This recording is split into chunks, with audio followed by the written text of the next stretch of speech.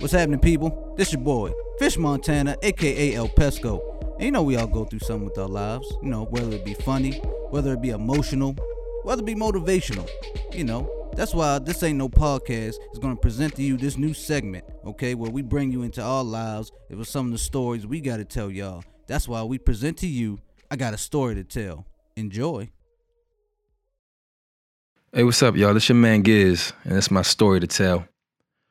This story takes place back when I was 22 and I was living at my parents' house. And actually, Uncle Buck was still there with me, too. This took place on a particular weekend, which at this point, Mrs. Giz was just my girlfriend at the time. She was actually going to school in New York City. But like pretty much most weekends, she'd come back home, stay with her folks. But then, you know, her and I link up for the weekend, get into something, whatever. She just had to usually get away from the city. So then she hits me up, says, hey, what's up? I said, what's good? She said, I'm coming home. I said, okay, cool. You know, what you want to do? She said, I just want to chill. I just want to relax. So she comes over, and this is a Saturday night, actually. And we just go get some carry out. We go get some Blockbuster.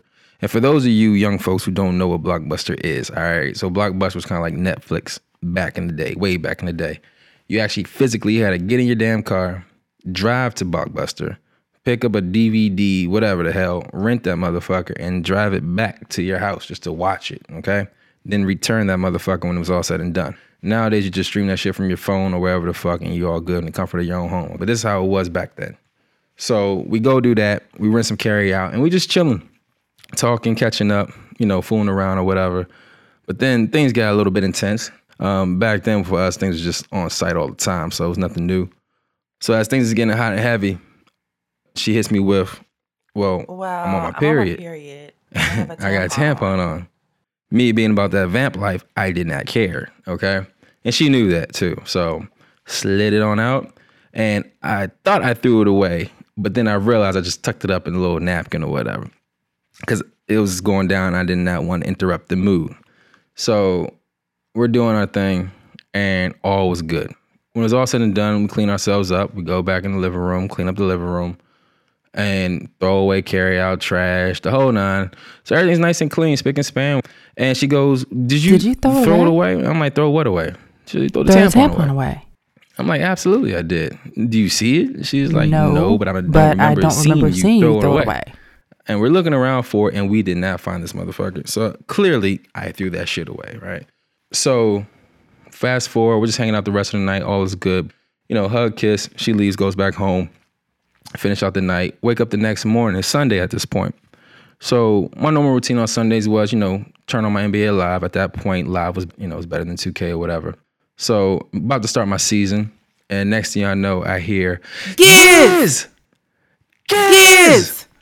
And she actually called, Giz is my actual family nickname, people, all right? And she's yelling out Giz. And I didn't think too much of it because I was like, well, maybe she needs some. She's going to call Uncle Buck next, and he's going to do that shit, right? But then she starts running down my entire government, okay? And for those, all you know, a black woman, okay? An angry black woman. If she calls out your entire government, then you're in some shit, and you got to respond. So I get up. She's telling me to get my ass downstairs right now. Get your ass downstairs right now. I go downstairs, and I turn the corner, and she's just standing there pacing. Well, she's not really standing there. She's moving. She's pacing back and forth for shit, and hands are clutched. She's just, ooh, Giz, ooh. Like, she's just ready to snuff me and shit, right? And I'm looking at her like, what did I do? And I look over at my father, and my father's kind of looking at me grinning, and he's looking at me like, shh, you on your own with this. And my father's usually the voice of reason for me and Uncle Buck. If there's ever some shit that we would get into, my father be the one that, you know, all right, y'all, just everybody simmer down, you know, maybe it was like he keep heads cool and he just make everything right? This time around, he was looking at me like, bro, you on your own, all right? So, but I just could not figure out what the hell was going on. Meanwhile, my mother is still steady pacing back and forth, and I'm just watching her. And I'm looking at my father. He's still grinning at me like, yeah, you with some shit. So then my mother goes, Giz, ooh, why? And it was like this pause, and I'm just like, she's asking me a question. I don't know what she's referring to. And then she goes, why are you like this? And I really didn't know what to say to that. And I'm just looking at her, and again, I look down at my father, and he is just not looking at me. He's looking at his paper at this point. So then I look at her, I was like, well, what's wrong? I mean, you're not telling me anything that's wrong. What I do? And she goes, look at that damn chair. So there was a chair that, literally right next to me where I was downstairs. So I looked down the chair, and there's nothing that I saw out of the normal. I mean, there was a towel in the chair, but she's like, look at the pillow. And I look at the pillow, but all the throw pillows in my parents' house at that time, they were all the same. So I really didn't know what the hell I was looking at. So she goes, turn the damn pillow over. So I turned the pillow over, and then it was like, voila, my girlfriend's tampon was just there, just shriveled up, stuck, blue, black, bloody on the fucking pillow. And that shit just fucking did a David Blaine or some shit and just reappeared on the fucking pillow. I thought I threw that shit away, and that shit was like right there, just shriveled the fuck up. Dry as hell too.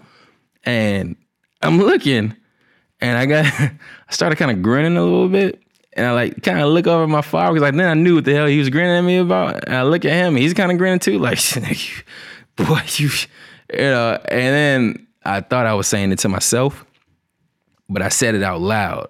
I said, oh, that's where it went. I was looking for that. And no sooner than I finished making that statement, my mother snuffed the shit out of me. Like, just straight snuffed me. And I did not see that shit coming in. And she has a heavy hand too, people. All right. So she snuffed me with the right, and then she tried to counter that shit with the left. Luckily, I stepped back, ducked, weaved around, swiveled, and it was cool. Smacked it away. And I put my hands up, not to fight, of course. I was not fighting my mother, but just kind of like brace myself, like, oh, chill, just chill. My father was like, hey, calm down now. We don't need to do all that, all right? And my mother's, so stupid. Ooh, and she's just pissed, right? So I didn't know what to do or say. I mean, you don't come across some shit like that every day, right? Especially on a nice Sunday. They just want to kind of chill, hang out, not see fucking bloody tampons on pillowcases, all right? So only thing I could kind of think to say was try to get myself out the situation.